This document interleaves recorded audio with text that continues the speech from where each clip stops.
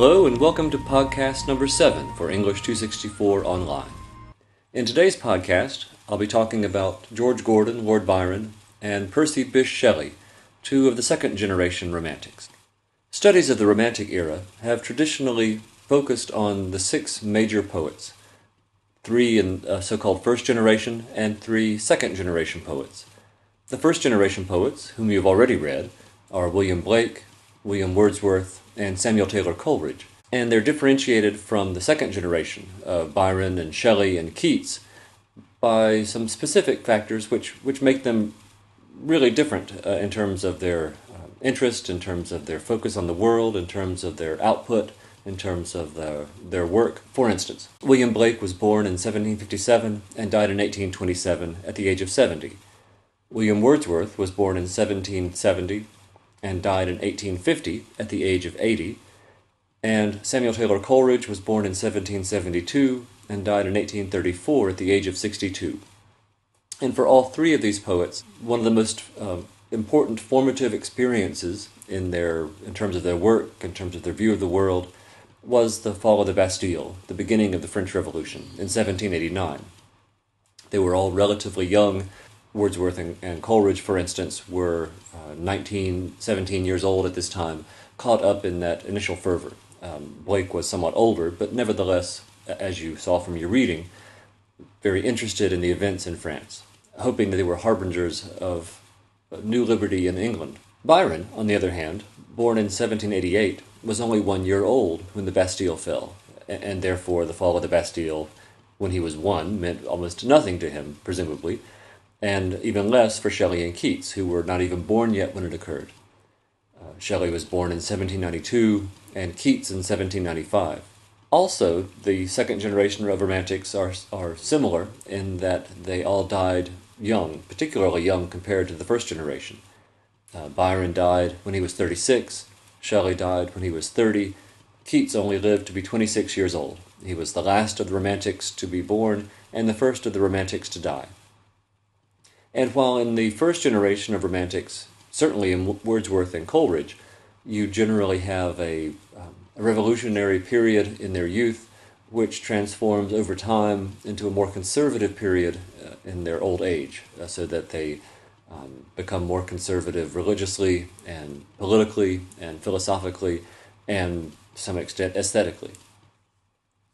With the second generation of Romantics, you don't have that transformation in that none of them lived long enough to become conservative.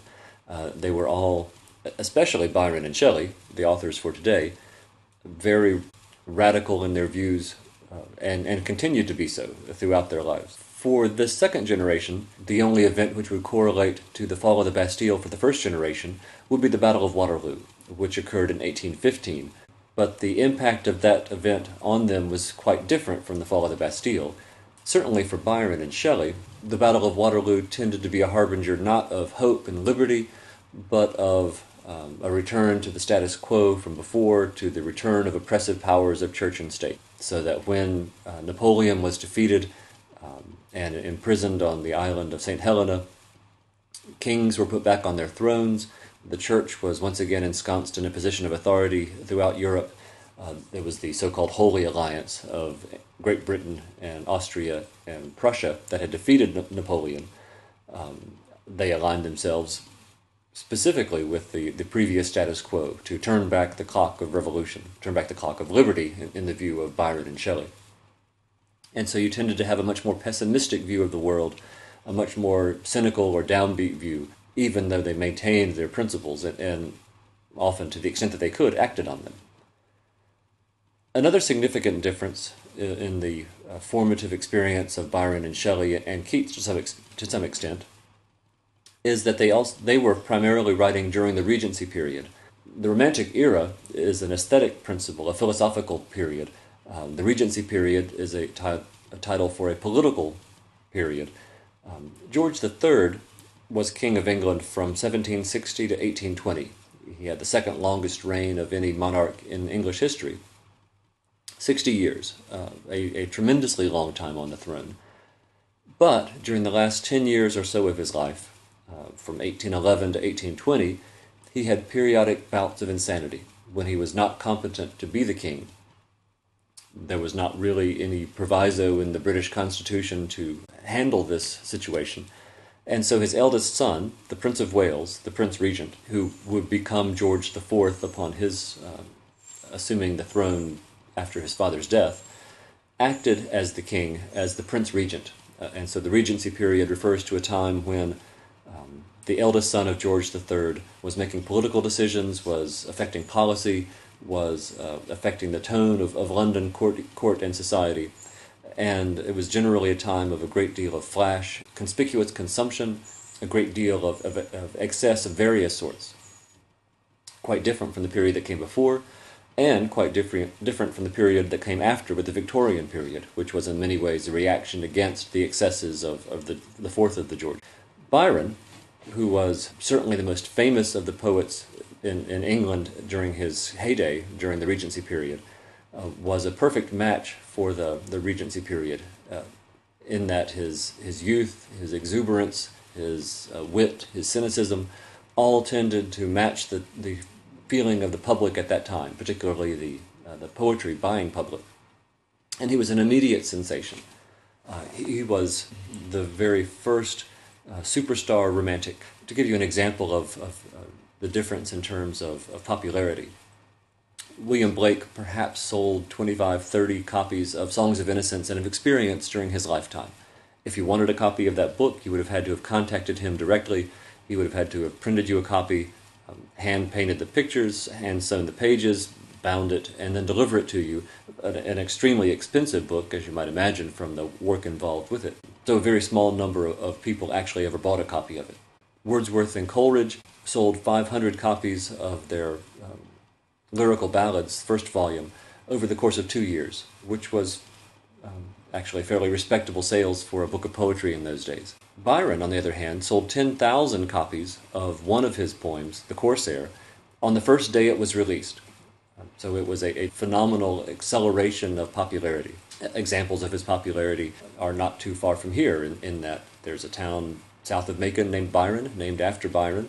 There's a stained glass window of depicting Byron in the Hay House here in Macon.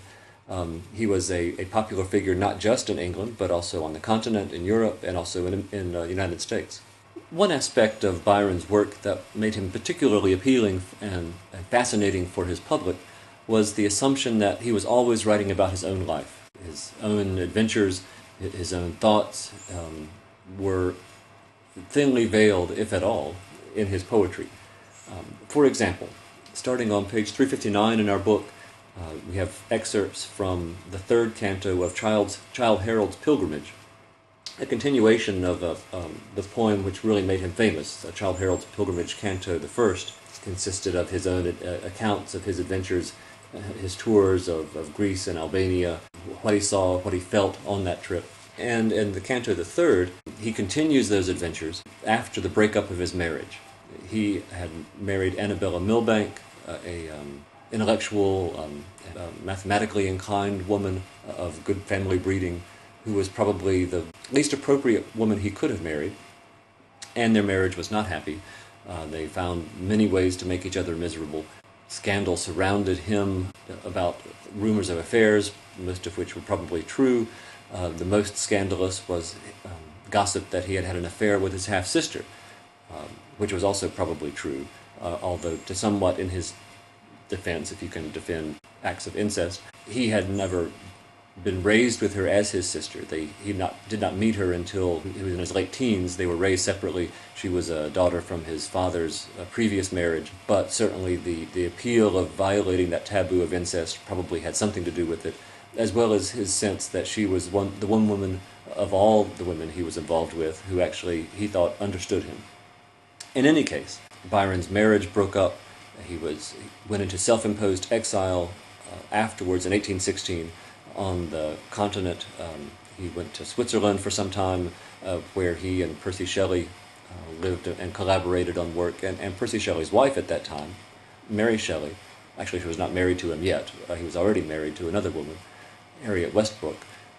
Shelley's Mary Wollstonecraft Godwin, the daughter of William Godwin and Mary Wollstonecraft, who was with Shelley at that time and became his second wife, wrote the novel Frankenstein when she was 18 years old, as a result of all of their collaborative thoughts and discussions of poetry and the reading of ghost stories.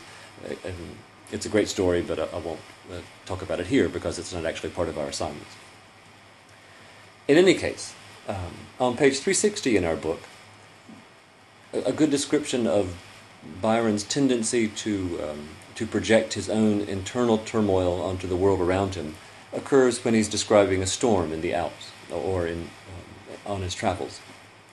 And he writes on stanza 94, "Now where the swift Rhone cleaves his way between heights which appear as lovers who have parted in hate, whose mining depths so intervene that they can meet no more, though broken-hearted, though in their souls which thus each other thwarted, love was the very root of the fond rage which blighted their life's bloom and then departed, itself expired, but leaving them an age of years all winters, war within themselves to wage." This passage, which ostensibly describes mountains on either side of a river, becomes a description of his marriage and the breakup of his marriage, and readers enticed by the secrets of what happened behind their closed doors were fascinated by these readings and wanted to continue to buy them and support him. He was extremely popular. He goes on to write on stanza 97, after just trying to describe the storm, the night storm. "Could I embody and unbosom now that which is most within me? Could I wreak my thoughts upon expression, and thus throw soul, heart, mind, passions, feelings, strong or weak, all that I would have sought and all I seek, bear, know, feel, and yet breathe, into one word, and that one word were lightning, I would speak. But as it is, I live and die unheard, with a most voiceless thought, sheathing it as a sword." One characteristic typical of the second generation of Romantics, and perhaps a distinction from the first to some extent, is their tendency to look at the limitations of language. Where does language break down? What can language not communicate? If words are a symbolic system to convey thoughts, and it's perhaps the best symbolic system we have for many kinds of exchanges of ideas, where does that fall apart? Where does that break down? What can you not put into words? What is either the ineffable, that which is so wonderful, so marvelous you cannot speak it, or the unspeakable, that which is so terrible, so dreadful that you cannot put it into words? Or merely, what ideas are incommunicable? And Byron, who has such a facility with language, who tends to pile on descriptions, tends to pile on words, catalogs, soul, heart, mind, passions, feelings, strong or weak, is also fascinated with where he cannot speak, what he cannot communicate. On the next page, on 361, Byron continues, and as part of his appeal to his daughter, Ada, whom he has left when he left England in the marriage, whom he will never see again, who went on, in an interesting historical side note, to become a collaborator with Charles Babbage on the inventor of the difference engine, which was the forerunner of the modern computer, to become one of the first writers of what we would think of today as computer code. He says to her, is trying to explain himself and his fame, the tremendous fame he earned and saw as primarily worthless because he lost it so easily, and saw that it was built not on him but on people's perspectives of him. He says on line 1045, "Fame is the thirst of youth, but I am not so young as to regard men's frown or smile as loss or guerdon of a glorious lot. I stood and stand alone, remembered or forgot. I have not loved the world, nor the world me. I have not flattered its rank breath, nor bowed to its idolatries a patient knee, nor coined my cheek to smiles, nor cried aloud in worship of an echo. In the crowd they could not deem me one of such. I stood among them, but not of them, in a shroud of thoughts which were not their thoughts, and still could, had I not filed my mind, which thus itself subdued. I have not loved the world, nor the world me, but let us part, fair foes. I do believe, though I have found them not, that there may be words which are things, hopes which will not deceive, and virtues which are merciful, nor weave snares for the failing. I would also deem o'er others' griefs that some sincerely grieve, that two, or one, are almost what they seem, that goodness is no name and happiness no dream." Again, I mentioned Byron's tendency toward cynicism. And you get in these passages, these couple of stanzas, this strange mix of gloating and self-denigration, this pride in his suffering. One of Byron's quotes elsewhere is that it is the destiny of all to be miserable. It is the destiny of the eminent to be eminently miserable. This sense that he, through his own talents, through his own gifts, has made himself eminently miserable, one who walks alone, a stranger among crowds of adoring throngs who do not understand him. And this sense of both fame and separation from it, a very interesting dynamic that one can perhaps assume is autobiographical and based on his own views of his fame. Although it was not considered such during his lifetime, most 20th century, perhaps 21st century critics would perceive Don Juan as his masterpiece. It is an uncompleted work, probably an uncompletable work, one which again draws on readers' assumptions about him. Byron was notorious for his sexual adventures and relationships, and Don Juan is the term we would normally use. Don Juan is the British pronunciation. Don Giovanni, the Italian pronunciation. Don Juan is famous as a ladies' man, and so the reader would assume that Don Juan would be Byron. And to some extent he is, although to some extent you can find echoes of Byron throughout the poem. In Don José, Don Juan's father, who is married to an intellectual wife who files for divorce, and you can also specifically find Byron in the narrator. And to a large extent, this story, this narrative, of which we have only a very small part here, Don Juan is one of the longest poems in the English language. The narrator is primarily the main focus in his comments on human nature, on the foibles and follies and successes of humans, what their wondrous nature, their multifariousness, their capacity for passion, and their capacity for self-deception. Note specifically the dedication to the poem. This was not published with Don Juan during Byron's lifetime. It probably was not publishable in England without lawsuits arising from it. And in it, he particularly attacks Robert Southey, who was the poet laureate, who was the official court poet of England at this time. But he also casts a number of arrows at Wordsworth and Coleridge as well, at the prominent poets of his day. This is to some extent his attempt to get out from under their definition of what poetry ought to be, to find his own space, to find room for his own approaches. He attacks Robert Southey particularly as a talentless hack and a toady who kisses up to the Prince Regent in order to get this court appointment. He attacks Coleridge as being incomprehensible. He writes on 570, "And Coleridge too has lately taken wing, but like a hawk encumbered with his hood, explaining metaphysics to the nation. I wish he would explain his explanation." In your reading of Biographia Literaria, you might certainly appreciate Byron's remark.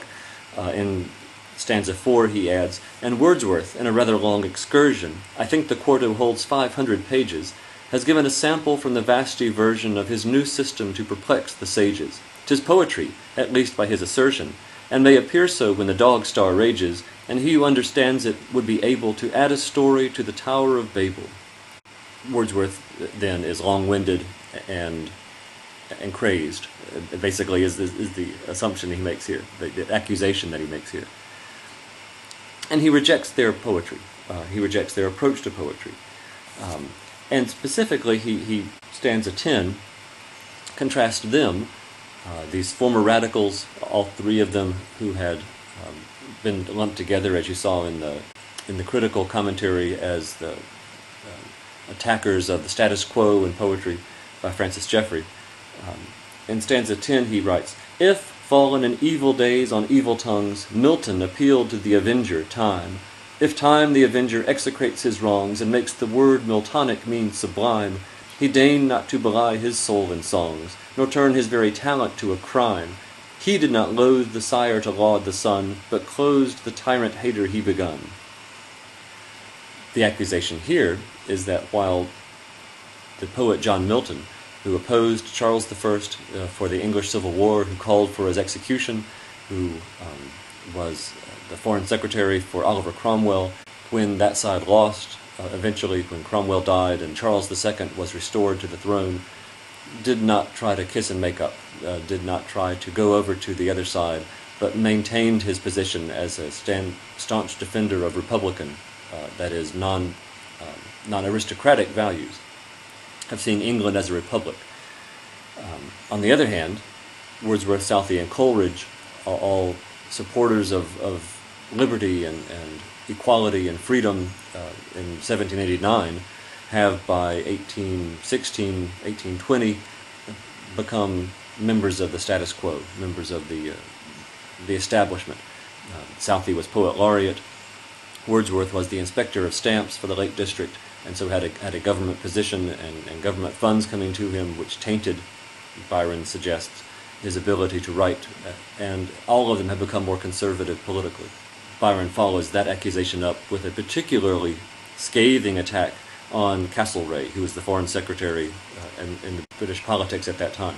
Don Juan is a difficult poem to talk about. One, difficult because we only have a very small part, and second, difficult because it's comic, and comic writing is, I would say, often difficult to analyze. My suggestion would be to try to pick small parts and focus on them, look for patterns, look for general commentary on and satire on human nature. Of Don Juan, we find Juan in England, in London, in the Regency period. That is the period of Byron's fame. And here Byron has the opportunity to turn his satire specifically to that world. One brief example is when he describes what a young gentleman's day, what Juan's day would be in a certain social sphere, starting on page 389 in stanza 65. His morns he passed in business, which dissected was like all business, a laborious nothing, that leads to lassitude, the most infected and centaur Nessus garb of mortal clothing, and on our sofas makes us lie dejected, and talk in tender horrors of our loathing all kinds of toil, save for our country's good, which grows no better, though 'tis time it should. His afternoons he passed in visits, luncheons, lounging and boxing, and the twilight hour in riding round those vegetable puncheons called parks, where there is neither fruit nor flower enough to gratify a bee's slight munchings, but after all it is the only bower, in Moore's phrase, where the fashionable fair can form a slight acquaintance with fresh air. Then dress, then dinner, then awakes the world, then glare the lamps, then whirl the wheels, then roar through streets and square fast-flashing chariots hurled like harnessed meteors, then along the floor chalk mimic paintings, then festoons are twirled, then roll the brazen thunders of the door which open to the thousand happy few, an earthly paradise of Ormolu. As your footnote points out, Ormolu is not gold, but bronze painted to look like gold, and this stands as a symbol for all of this society, this gilded age, which is not really gold, but painted up to look that way, which is not really wonderful and fascinating and enjoyable, but everyone is miserable, pretending they're having the time of their lives. And this, for Byron, is a perfect emblem for this social sphere, this social life, a world of surfaces and facades with nothing underneath. Like Byron, Percy Shelley was a particularly harsh critic of his day, particularly the political administration, and even more than Byron, an idealist who had a passion for changing the world, although one also who was often, by the later point in his brief life, disappointed at his inability to find listeners to his ideas, to his messages. One poem of his I want to concentrate on for this podcast is on 399, a sonnet entitled Ozymandias, which arose out of a sonnet writing contest with a friend of his who was a banker and part-time poet over a new exhibit in the British Museum of a statue of Ramses II. They decided to have a contest writing a sonnet about the statue, and Ozymandias was, both poems named Ozymandias, Shelley's account, the much more famous of the two. He writes, I met a traveller from an antique land who said, 2 vast and trunkless legs of stone stand in the desert. Near them, on the sand, half sunk, a shattered visage lies, whose frown and wrinkled lip and sneer of cold command tell that its sculptor well those passions read which yet survive, stamped on these lifeless things, the hand that mocked them and the heart that fed. And on the pedestal these words appear: My name is Ozymandias, King of Kings. Look on my works, ye mighty, and despair. Nothing beside remains. Round the decay of that colossal wreck, boundless and bare, the lone and level sands stretch far away. Were you to decide to discuss this poem in your podcast, there are a number of directions you might take. One is the structure of the poem. While sonnets generally have one of two forms, the English or Italian form, or the Petrarchan or the Shakespearean form, Ozymandias has a very irregular rhyme scheme, has a very odd construction, which is typical for Shelley, and to some extent typical of the Romantics in general, who wish to both return to previous forms and also to stretch and test them and see what they can do to change them. You might also, in this poem, discuss the view of both political power and of art. There are a number of sonnets by Shakespeare in which he talks about the limits of political power to rule over time, and also poems in which he talks about the immortality of art. This poem takes up or alludes to perhaps both of those motifs, but in the end perhaps drops both of them, in that the message on the pedestal of the statue, look on my works, ye mighty, and despair, meant in the time of Ozymandias, all rival kings can look on the great works of Ozymandias and despair of ever being as great as he.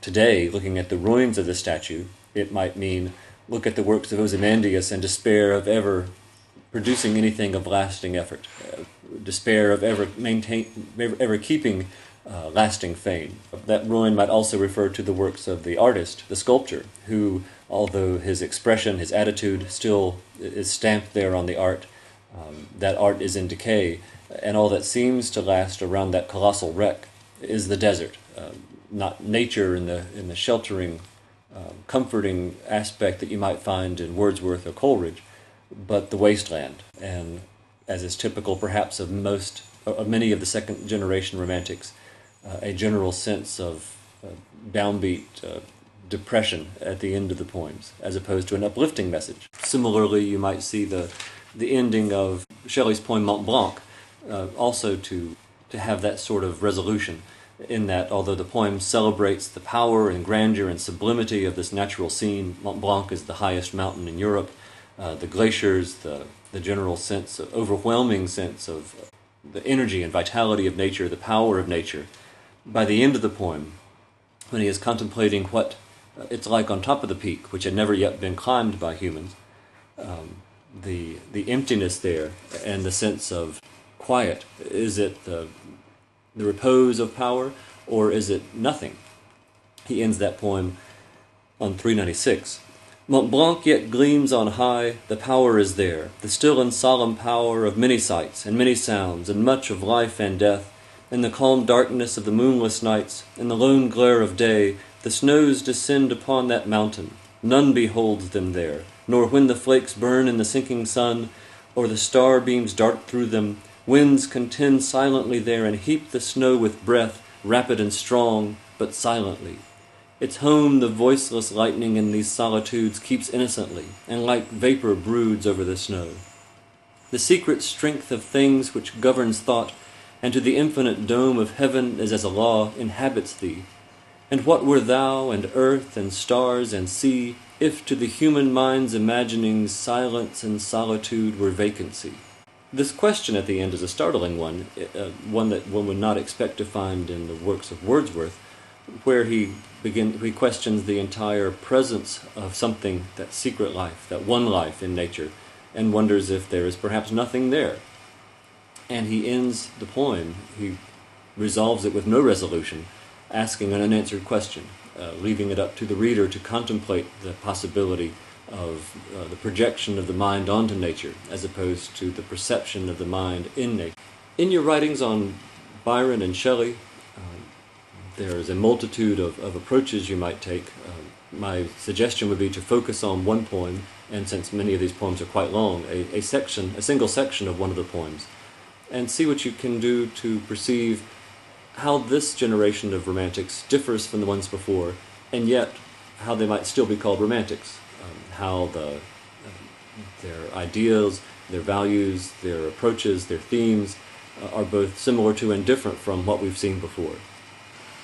It's certainly the case that Byron and Shelley would not write the way they do if it were not for Wordsworth. Wordsworth is both a model and a competitor, both a mentor to some extent in how to see nature, and also an overwhelming presence that they need to distance themselves from to be different from Wordsworth. So again, you might look at and discuss these generational differences between the poets. Next time, we'll end the studies of the Romantics with John Keats and Felicia Hemans before moving on to the Victorians in the subsequent podcasts. That's all for today then. Thank you and goodbye.